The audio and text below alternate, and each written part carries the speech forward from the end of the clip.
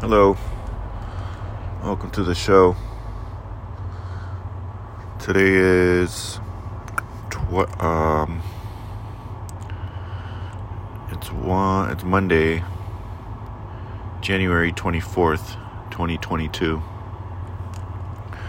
and it is it's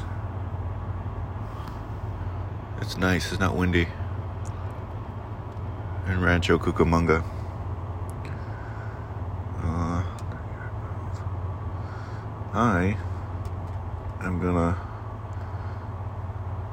I am looking at so my company is like right behind Legend Transport, and they're also in Rancho Cucamonga, and I can see like their backyard pretty much. And it's strange how I try to get some information, or I didn't try to get some information. I tried to buy a truck from them. At first, I tried to buy a truck from my current employer, but they're like, "Oh no, we don't do that." Some companies will sell you a truck with a lease program, and then you buy the truck out at the end of the year, or not at the end of the year, but at the end of the lease terms, and it's pretty good, I guess. But then from what I've heard, it's people or those companies that do that, they try to pull a fast one on you, and not a fast one, but a slow one. So at first they'll give you a bunch of loads, a bunch of good work and consistent work, but then towards the end or the middle, they'll start redirecting their best freight to their own trucks in their own company. Like that's pretty scandalous.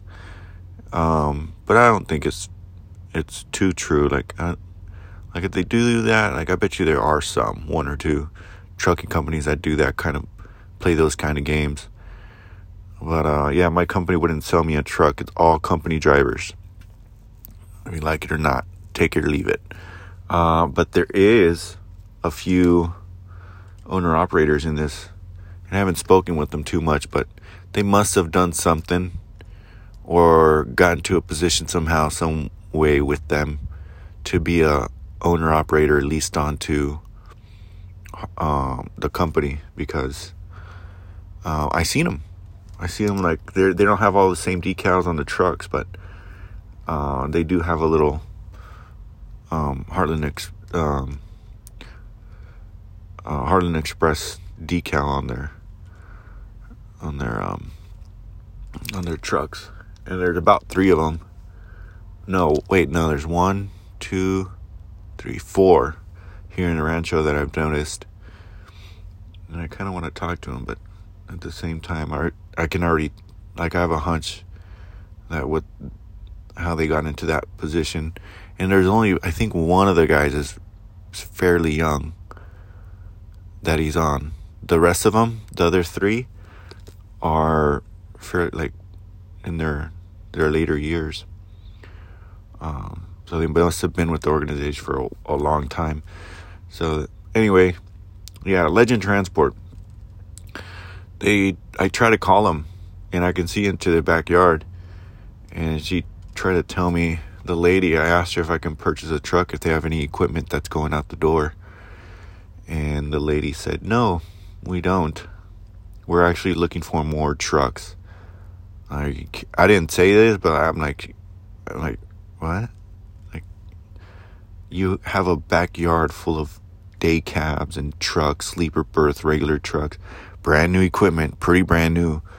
Like, the lot is majority filled with parked trucks, and it stunned me. I'm like, why would you be looking for more trucks?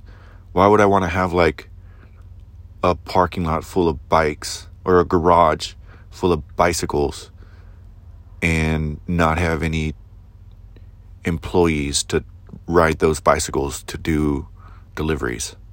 You want to have little overhead to no overhead while you have I don't know, there's a ratio, but I don't know it. And I don't know how my company's doing, but There's also a lot of parked trucks here, but I mean, I don't know what the ratio is from employees to drivers, employees to trucks. How many seats are empty?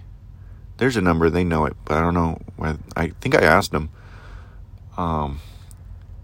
what's the turnover rate right now? Or it's probably equally as bad as Heartland Express,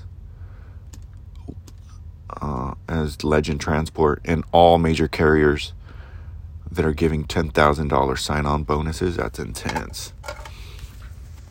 I will not jump ship on a company just because they're going to give me a $5,000 or $10,000 allegedly sign-on bonus. There's something more to that. And I've also heard some pretty shady things that they do is the company would say, yeah, we'll give you $5,000 or $10,000 sign-on bonus, but then that's like over 6 months period or a year, and they're paying that out.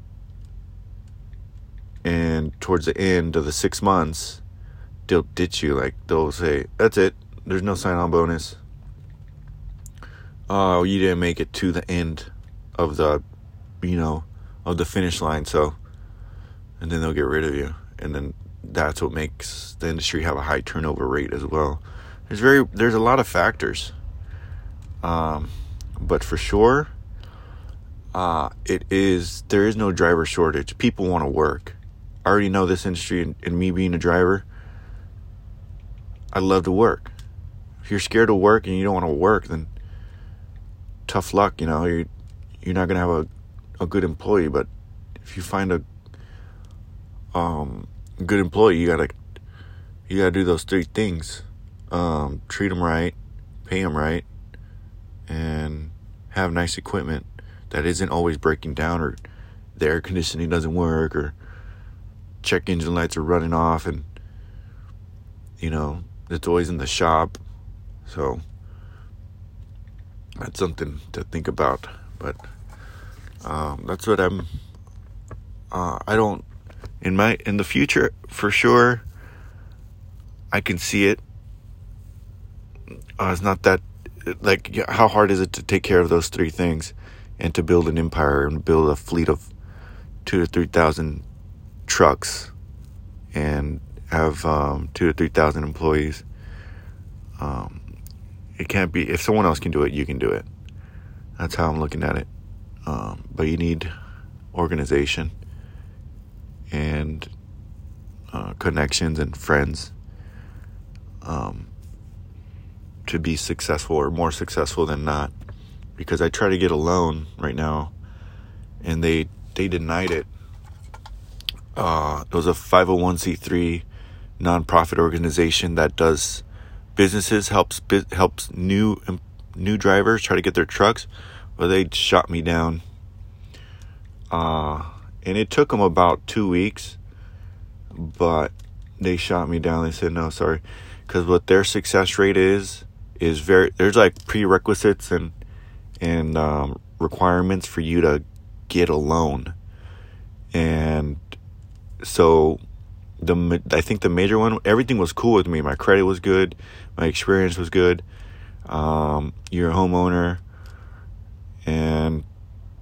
But I failed, I guess, with 2 things. That your revenue isn't sufficient to ask for this amount of money, and you don't have about a $10,000 safety cushion in your bank, because the industry, the trucks break down, and they want to see at least about that much after so that'll take you down, because there's a closing cost fee that they're going to take you. It's going to cost you $35, so you're left with around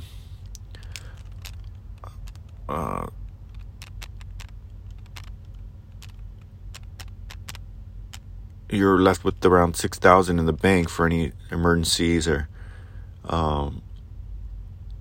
anything like that will happen. Always eventually down the road it happens. So that's why they shot me down. So now I'm in the rock and a hard place again.